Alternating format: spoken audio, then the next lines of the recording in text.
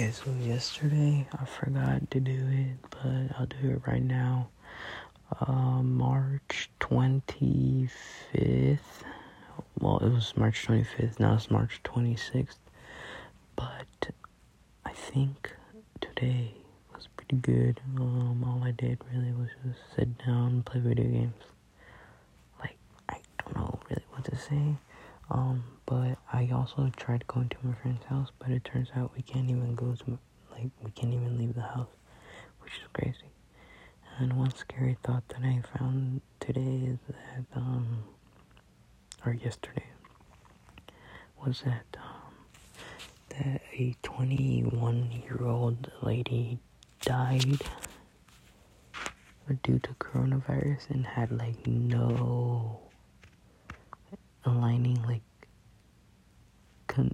conditions, health conditions. So that was pretty scary, it can affect anyone. So all we can really do is just wait.